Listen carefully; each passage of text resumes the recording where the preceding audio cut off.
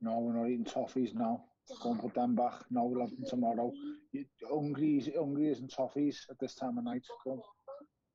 I don't know. You can have some. You can have some bagels or some toast. So you can have them in a minute. Just go on. It's 25 to 10, mate. Please do as told.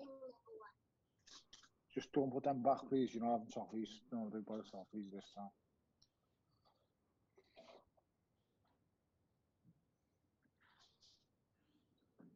Right, I'll sort something out in a minute. Just give us a minute. Let me do this interview. Only going to be 15 minutes and then I'm done. What? What are you looking for, mate? Come on. You want to feed yourself now? You're 7 years old.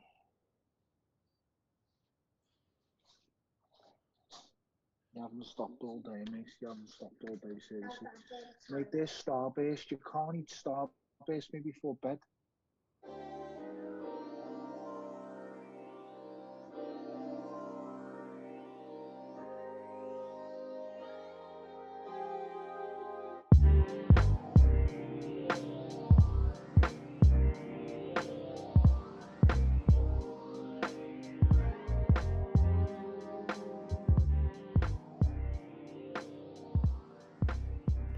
And welcome to the Beautiful Boxing Podcast. I cannot believe I'm on episode 72. Like, where does the time go? I guess this lockdown's got me super active and super creative. So I hope you guys appreciate the work rate. You know, I get the messages all the time and people say, I'm trying to keep up. But the important thing is you should always have at least one in the chamber, as they like to say. So, you know, I want to just keep doing the best I can to keep them out there.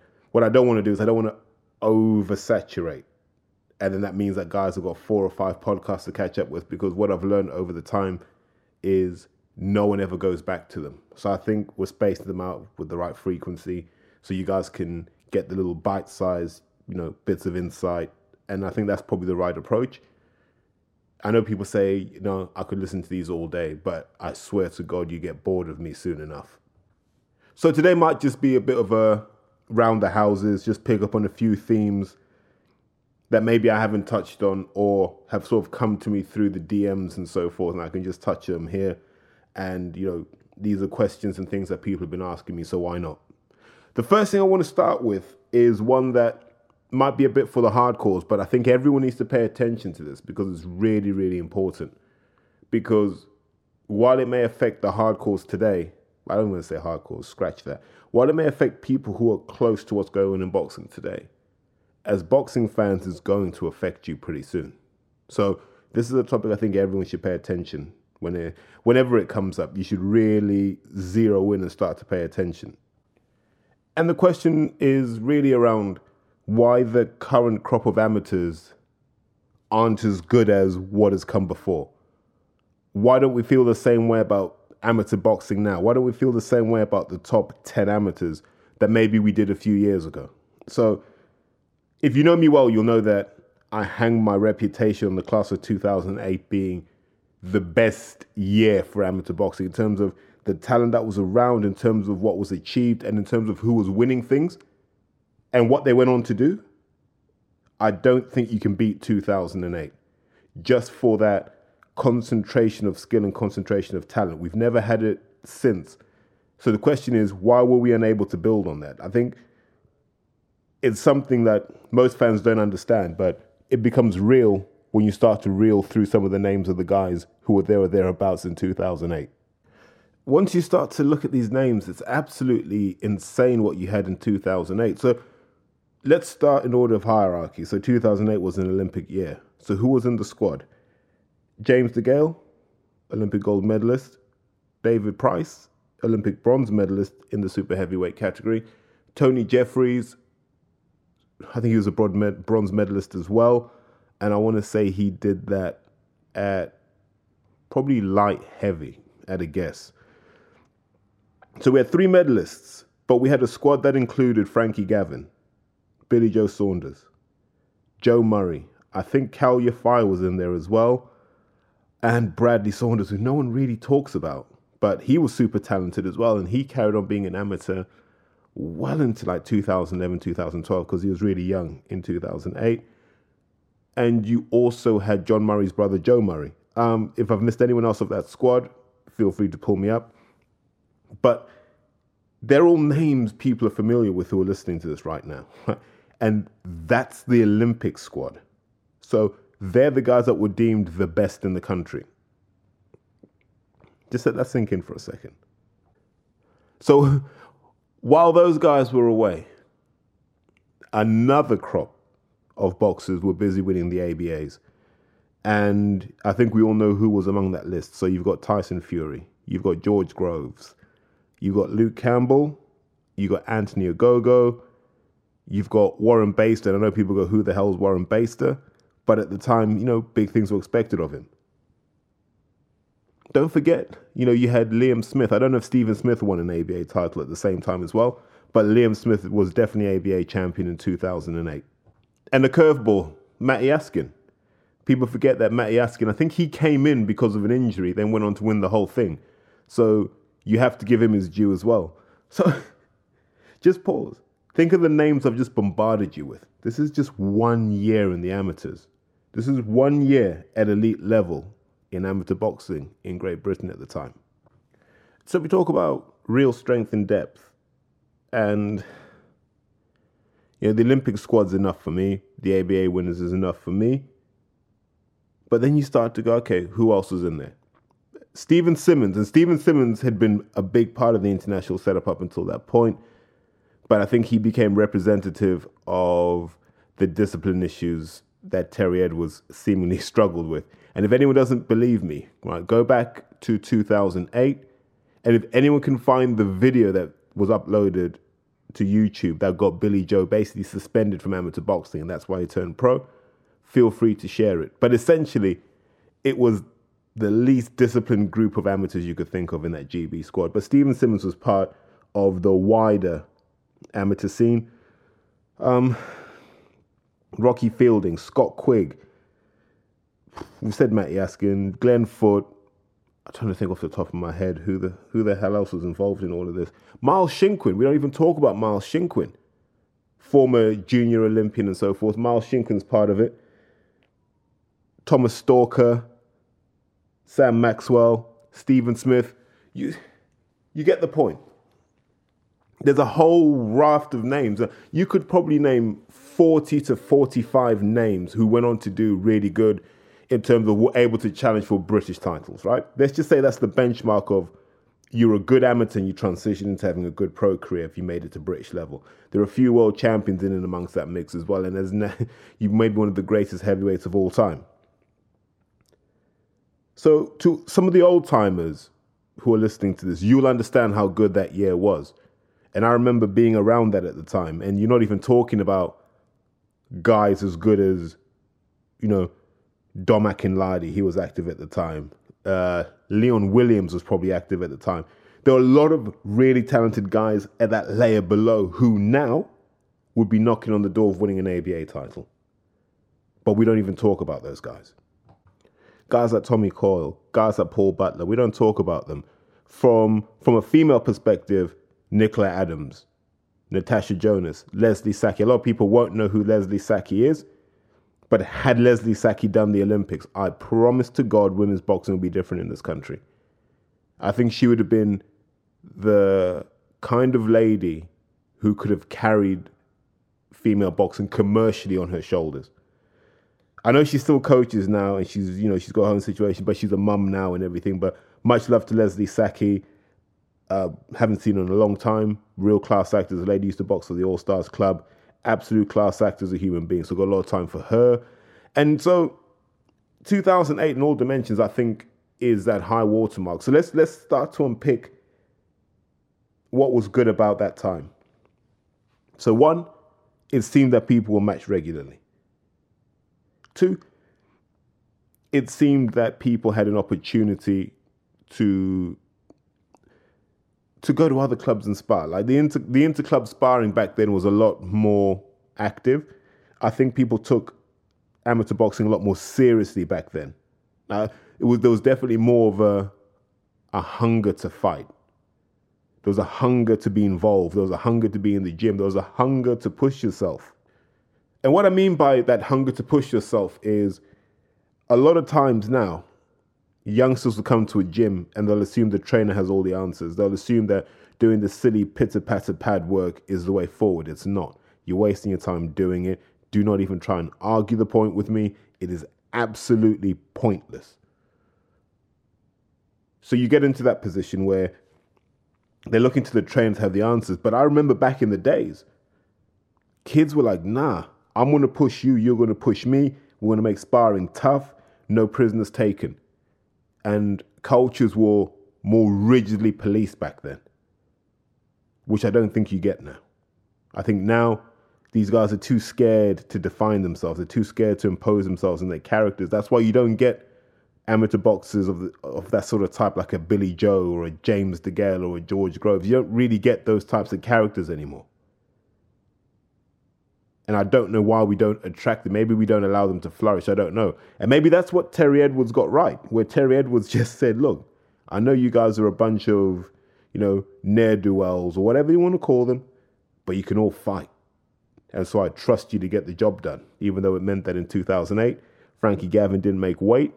And then Billy Joe kind of choked in the Olympics, came back and was suspended because people found out that he was acting in a lewd way towards, I think it was like a French tourist or something. But anyone that thinks that Billy Joe does these things for a bit of a laugh and that, we should forgive him, he's been doing this since he was 17, 18. So at some point, you're going to learn that it doesn't work for you. But when I really strip it down and I look at where I think things have gone wrong and why I think the trend for amateur boxing is only downward, is this. I estimate that most boxers of a decent standard probably spar about 350 to 360 rounds a year. Actually, I'll rephrase that. 350 to 360 gloved up rounds. So whether that's sparring or fighting is irrelevant. In a typical season, you're trading punches for about 350 to 360 rounds a year. Now, 2008 and before, you'd have estimated about 40% of those rounds would have been competitive rounds. What I mean by that, you'd have been fighting. Maybe not that, maybe 25 to 30%, I think, from reflecting on that. So between a quarter and a third of your rounds would have been fighting. The rest would have been training, development, condition, whatever you want to use those for. Because lads, it wasn't unusual for lads to be fighting between 20 and 30 times a year. At the top level especially, like when you had the tournaments and you had representative bouts and you had all of these things, you were active. And your clubs would get you active if you're good. If you're good and you're hungry, proactive, talk to anyone of a certain age, they'll tell you they just used to take their stuff. If they're on weight, they'd take their stuff as a spare, just in case they were needed that night. That's how hungry people were to fight. So if you ask me now, I'd say of every gloved up round an amateur has, for every 12 rounds they have, one is competitive. If they're really hungry and ambitious, of every 8 rounds they have, one is competitive. So what are the other rounds? What are the other 11 rounds for the less ambitious? What are the other 7 rounds for the more ambitious? Repetitive sparring with the same 3 or 4 guys. You're not learning anything new. Week after week, you don't learn anything new. Nothing replaces, this is what experience has taught me, nothing replaces the pressure of competition. Nothing will give you more of a lesson of what you're capable of than what happens when the bell goes. You can spar all you want, you can shadow all you want. Those competitive rounds are the ones that develop you. And the proportion of developmental rounds these kids have now has gone down. People are less willing to make shows. And now that people understand how the GB system works, amateur coaches are scared of defeat. So they're not going to put their guy in with someone who could beat them. So the only time you have challenging fights now is in tournaments. So actually, it's not even 1 in 12.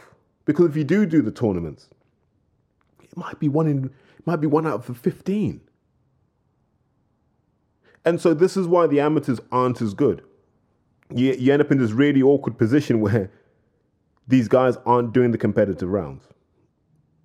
And then they get frustrated because they know they're not doing the competitive rounds. So they go, well, why am I doing amateur boxing? And then they go and they turn pro before they're ready, because you need a certain number of competitive rounds. Because you want to make your mistakes, as we say repeatedly, in the shadows. So these guys are turning pro before they've made all their mistakes, and they're making their mistakes against people trying to take their heads off. And then they become disillusioned with the pro life. And a lot of people just drop out of the sport. They fade, and then one day they're just gone. And so that's why you don't see the high quality fights. There's no one who's outstanding right now. The McCormacks, yes, but they had a load of fights before GB. Bertley were active. They'd get on the road and they'd fight anyone that wanted it. They jumped in and they got in. They were old school in their approach. We don't have that now. Where's our Bradley Skeet? Where's our Billy Joe Saunders? Where's our Frankie Gavins? They're not there anymore. Because all it takes is a bit of hype on Instagram, a couple of tournament wins, and you can get a GB trial.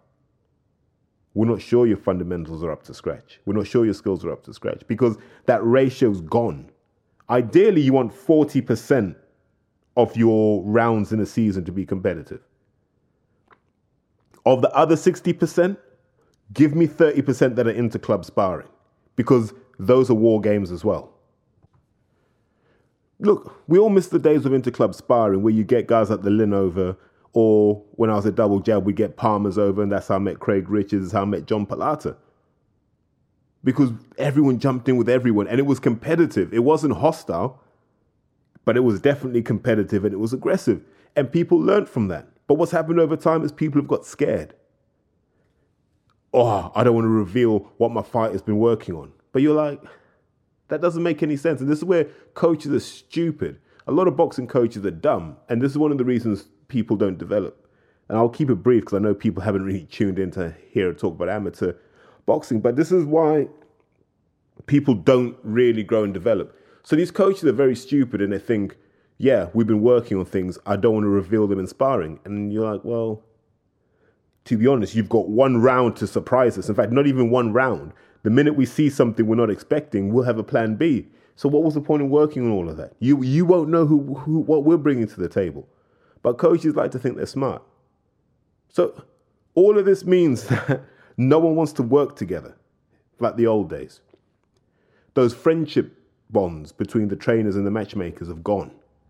Because there's a load of personal trainers, a load of fucking white collar lads, a load of fucking chess players, a lot of accountants that just want to get involved in boxing so they can tell their mates they're involved.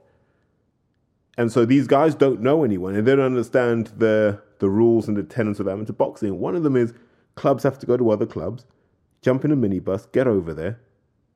Everyone spars everyone, gets a bit hostile, we all shake hands, we all hug, we all build the friendship bonds, which we don't do anymore. So this is why the quality of boxer we start to see come into this country will be terrible. And that's why Eddie Hearn is just saying, right, I'm just going to stick my lot in with these Olympians because he knows they've had the quality rounds.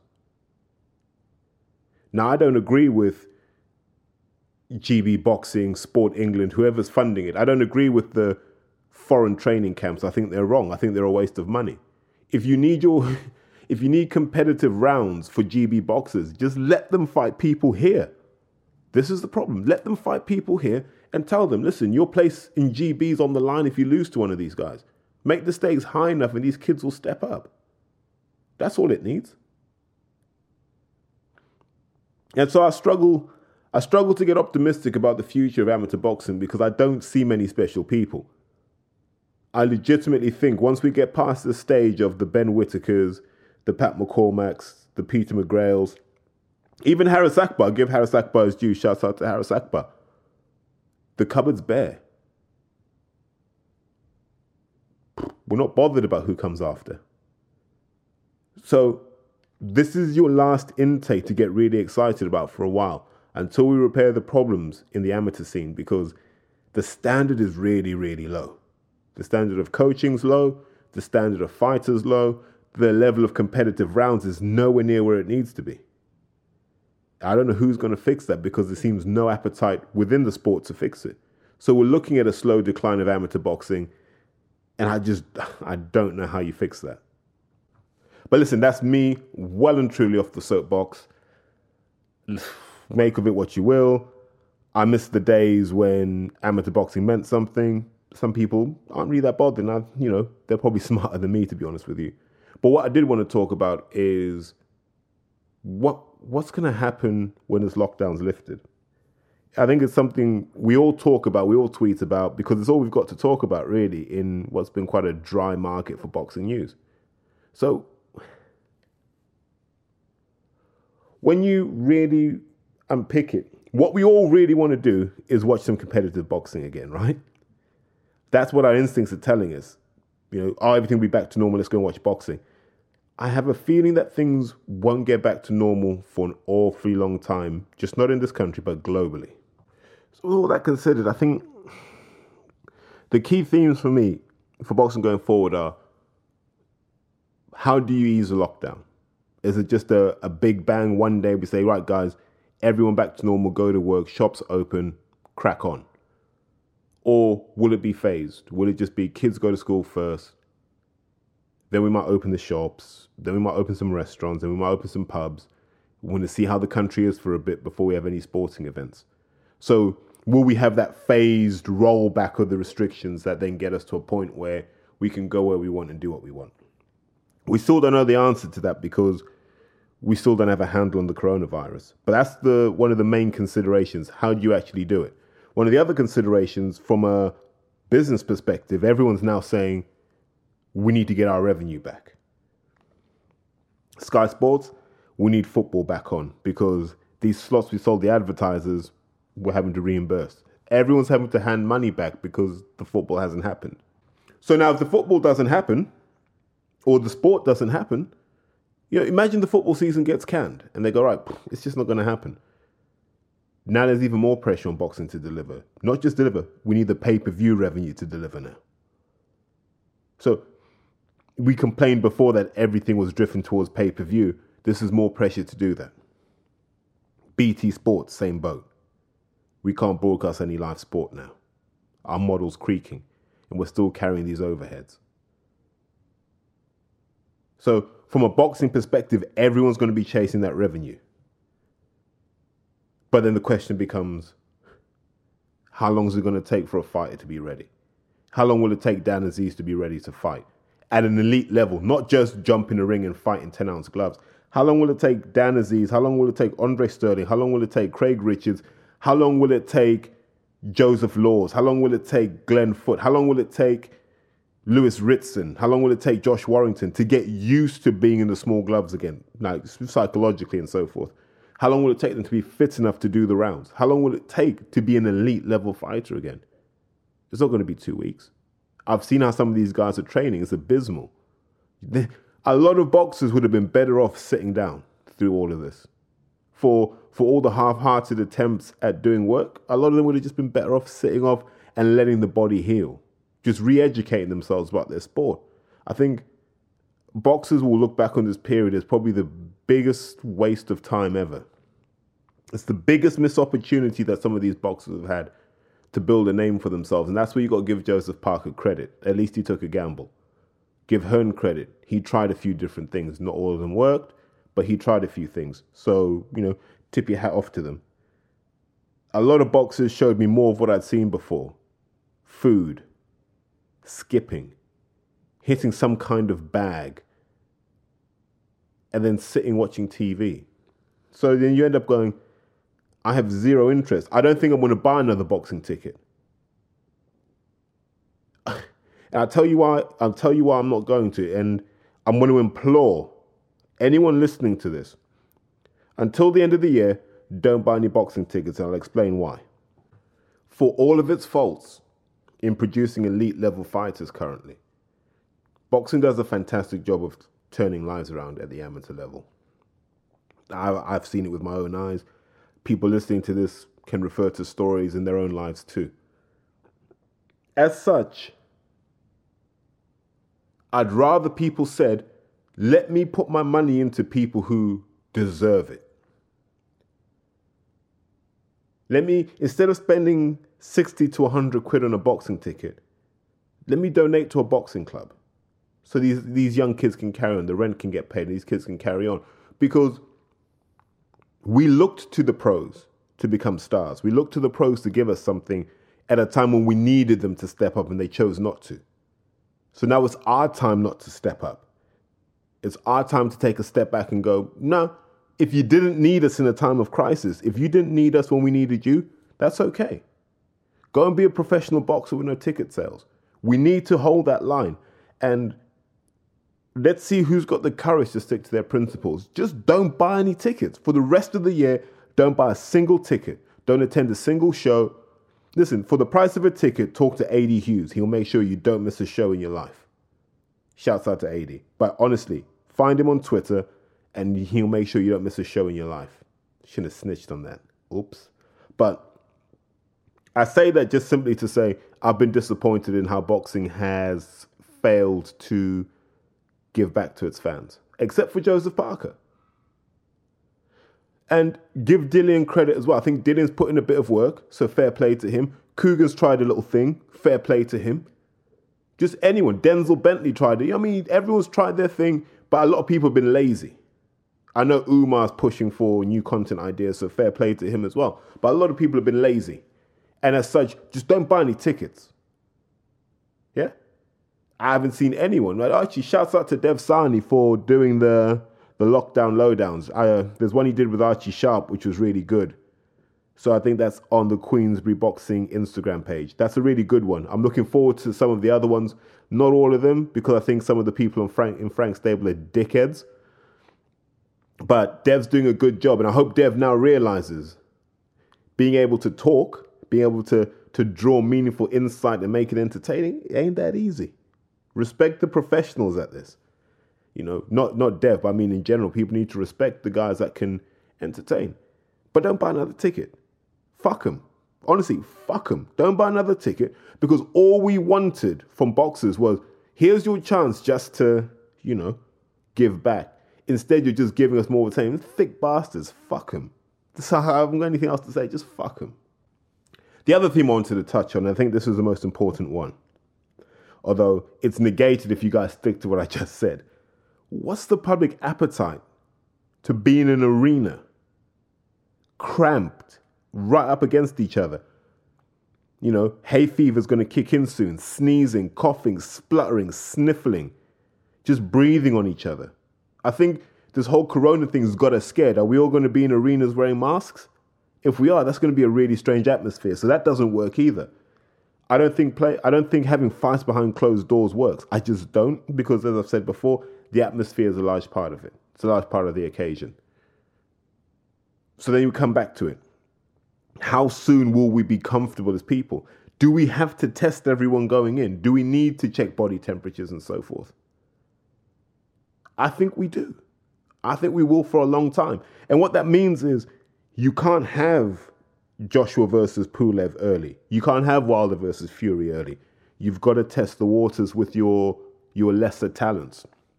So maybe Hearn just goes, I'm going to put a next gen out in York Hall because I want to see how people respond to that before I go to a big arena and commit. Frank will be the same. He'll want a York Hall show.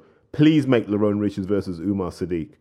But that's what we're talking about here. We're not talking about pay-per-view events. We're just going, right, we need to test the public's appetite to do things. So my worry then becomes twofold. One, if you see how little respect some people have shown the social distancing and the stay-at-home campaigns, you imagine your call will be packed. And it'll be packed full of people who are actually ill.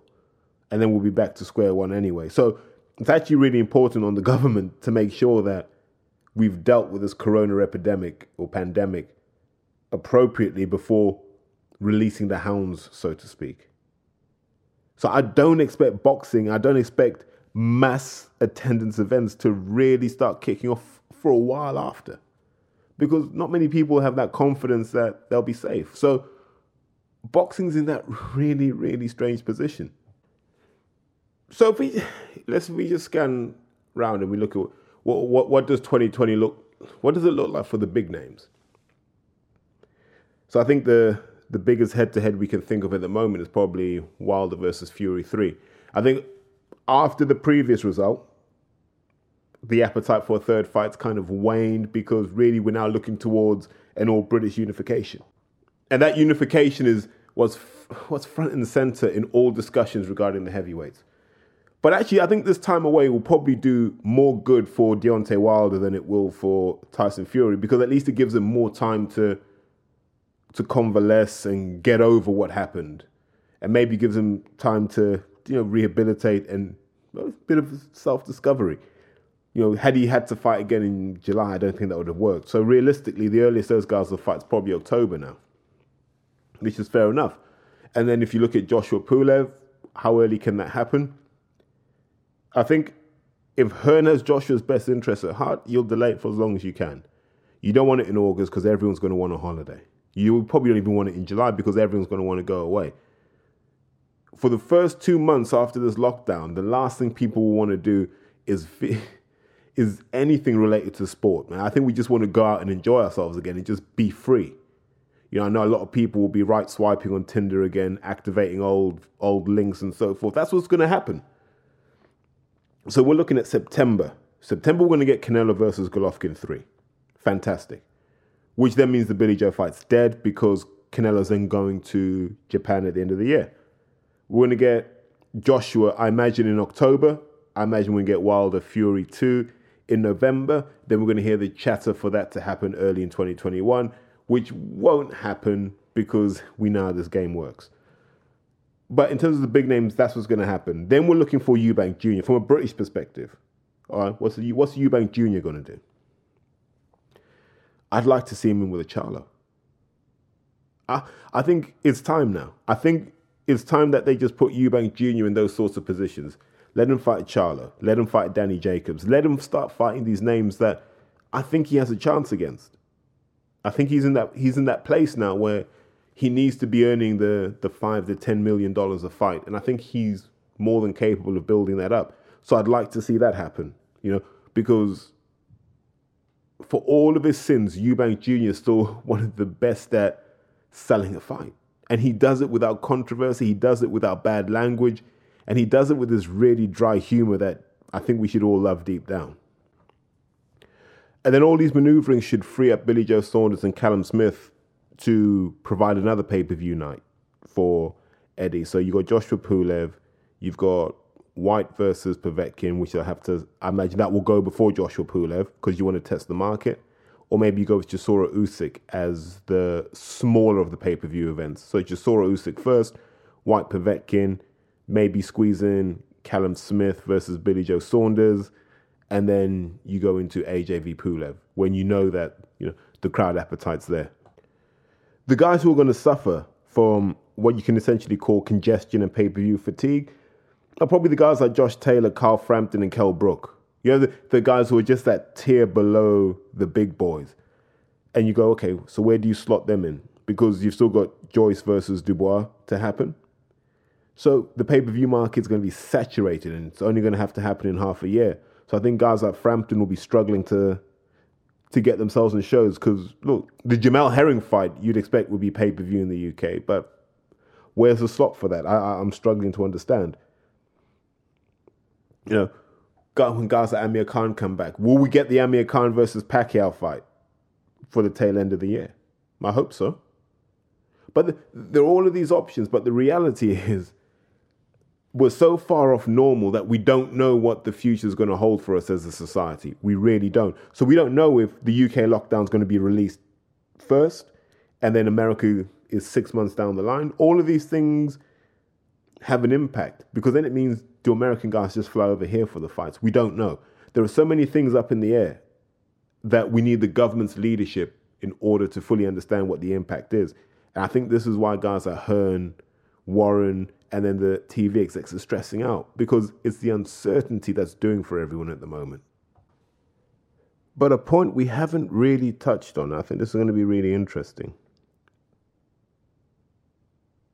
Because some boxers aren't necessarily going to get the paydays that they thought they'd get, are we going to see some downward pressure on purses? So instead of the days where people are telling us he's on for 40 million per fight, are we now going to have more realistic discussions where we start talking about fighters may have to take what's on the table? Because one, everyone's lost at least a quarter's worth of revenue. Two, so many fights are going to happen so quickly that there probably isn't the cash flow to be paying people big purses. So I think a lot of contracts are going to have to be renegotiated downwards because there just isn't going to be the money in the second half of the year. Don't forget, people have lost their jobs. boxing is very much a working class sport. There are a lot of builders, a lot of construction workers, a lot of manual laborers, a lot of clerical staff who've either been furloughed or laid off.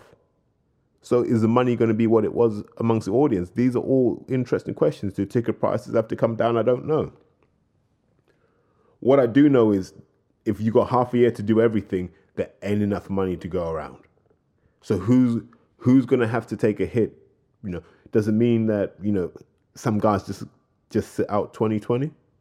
That might be the case. A couple of things I wanted to touch on as well were just,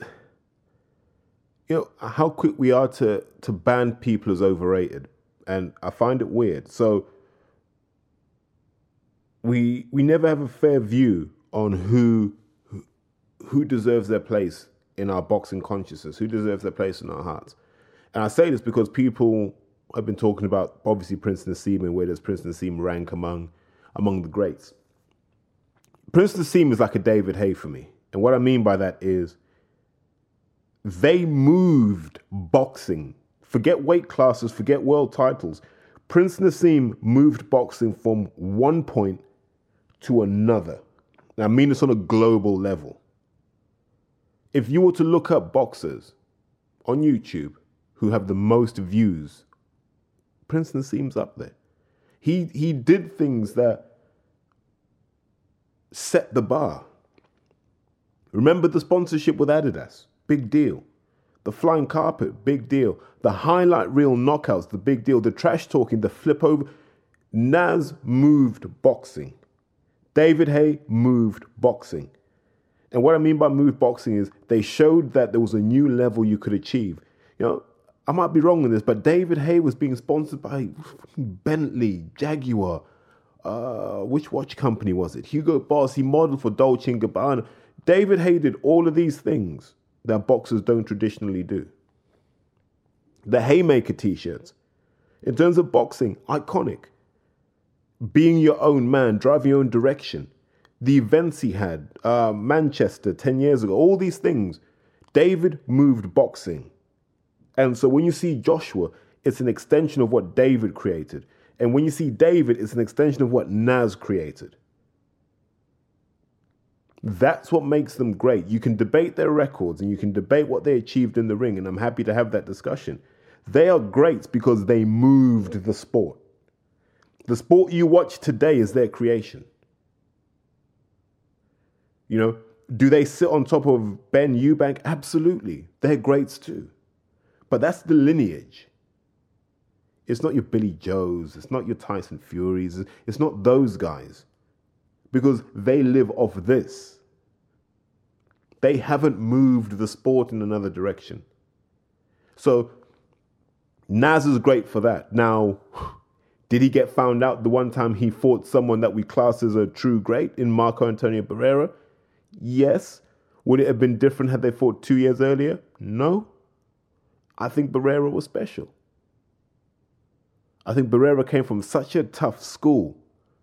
He wasn't going to be scared of anything. And you could have swapped Barrera out, put Morales in. Swap Morales out, put Pacquiao in. Swap Pacquiao out, put Marquez in. I think Naz would have been in trouble against those guys. I think he would have beaten a guy like a David Diaz, absolutely. But that was, you saw Naz's ceiling. I also feel that in the Barrera fight, Emmanuel Stewart took some of that unpredictability that Brendan Ingle allowed him to have. And that also slowed him down. But Naz is the boxing great. There's no debate about that. Not the greatest record in history, but he moved the sport. The other name to touch on is Joe Calzaghe. I think Calzaghe is massively overrated. Took no risks in his prime years. And, quite intelligently, realized that he could catch some guys on the way down. Hopkins on the way down. Jones Jr. on the way down. Right? And he still beat them. Controversially, maybe, but he beat them. And we tarnished that. But Bernard Hopkins went on to beat some good people. So it's a good win for Calzaghe, but it's not a win that makes you great. You can't hang your Hall of Fame career on that. You can't hang your Hall of Fame career on Eubank coming in at last minute. Bernard Hopkins being 50, and Roy Jones Jr. being 85. You can't do that. It's not fair. And then we hear that you retired undefeated. Yeah, because your whole aim was to never lose. Now, I think Calzaghe would have had a hell of a career, whoever he had fought. If he had fought everyone he could have fought, he'd still have a hell of a career. He'd lose a couple of times, but he'd be a lock-in for the Hall of Fame. But now he isn't. He's behind Froch in that queue. Because there's a man who was underrated. Look at his record. He wasn't supposed to do all of this stuff. Froch was never meant to be an international level boxer, but he just sheer force of will. Same thing as a pro. Yes, he was outclassed against Ward, and he was absolutely humble. And he got battered round after round by Groves. But against Groves, he found a way to win. And he retired the right way with all of his money and all of his faculties intact. So, Froch, massively underrated. But he'll always be defined by that fight against Ward. Because we know Ward's an all-time great. And against an all-time great, Carl Froch was 3 or 4 steps behind. And I say this because when you talk, we've all watched boxing through the years, and all the times we got told these guys like Tim Bradley were greats and Devin Alexander were greats, and it turned out that they were terrible. Robert Guerrero wasn't really that good. These guys were average. Like the American fighters, when they come up, they're massively overrated. Very few of those guys are the real deal. But we never have a balanced view because we're quick to give our own a kicking. And just to come back to the Calzaghe point, I hope Callum Smith takes the Carl Froch approach to career management and not the Calzaghe approach. Because I don't mind boxers losing 2 or 3 fights. I rate Glenn Johnson above both Calzaghe and Froch. For no other reason, I look at who he faced. I rate Clinton Woods above Joe Calzaghe and above Carl Froch because I look at who he faced. Clinton Woods wasn't a decorated amateur. He wasn't a superstar on the way up. I'll tell you what he was. One of the toughest men this country's ever produced. If you've never watched a Clinton Woods fight, please, after this podcast, just watch one. Watch him against Tarver, watch him against Johnson, watch him against Roy Jones Jr. Just think about the names I just said there. I think he even fought Tavares Cloud. Think of the names I have just said there. A Brit did that. And he didn't get an MBE, didn't get a knighthood. Clinton Woods did that. He did that when he was Joshua's age. Remember this. He did that when he was Joshua's age. Won some, lost some. But he's probably better loved in America than he is here. And that's the sad state of affairs of our boxing. But after you listen to this, please, the announcement goes out. My question for everyone listening, give me 2 overrated boxers, give me 2 underrated boxers. That's the challenge for everyone. I'm going to sign out now because I need to go and ring my mum and make sure she's okay. Have a great time, guys. Remember, stay safe, stay home, and let's get through this crisis together. Cold summer, what a cold summer. Like that summer they killed Chris and took his soul from him. Niggas move funny when you need them till the wolves run up. In 2020 trying to beat us like we stole from them. Damn, old summer, what a cold summer. The whole spring got canceled, we might have no summer. They said New York is ground zero, and everybody look like Sub-Zero with their mouths and their nose covered. Now you bugging when your nose running, but you can't get tested even if you feel a cold coming, cause it might could be the fever or the flu or neither of the two. But how we supposed to know when we don't know nothing? Medical supplies running low, so they don't got a test for all of us. And we was living foul, maybe God is testing all of us. Went from club hopping in Corona Queen, sipping on Coronas, to going from Corona to the coroner. Who would think that we would live our future with a mask on? We was used to listening to Future, nigga, mask on. Mask off, God bless them, all the trap niggas. Not the trap niggas ain't no different than them rap niggas. Now them big actors and them Instagram actors are the same, cause we all being contained, that's a fact, nigga. They say stay home cause we sick, it's a morgue.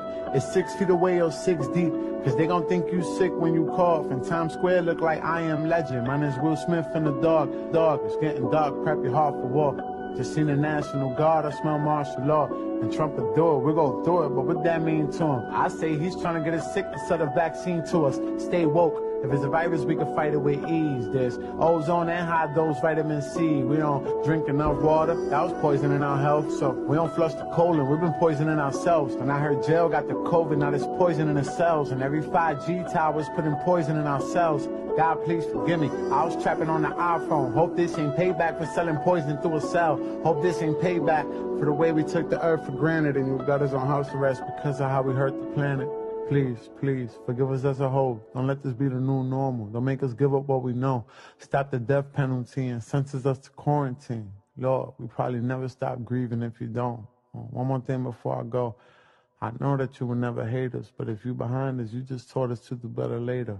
I swear if you behind us, you just taught us to do better later. Promise to go hard, just get my dog up off that ventilator. Moses, Mary, God, please get my dog up off that ventilator. Pray hard for my nigga Fred the God. Fred's wife begs not to count him out just yet. Don't just assume they're gonna die. He's winning. He's winning.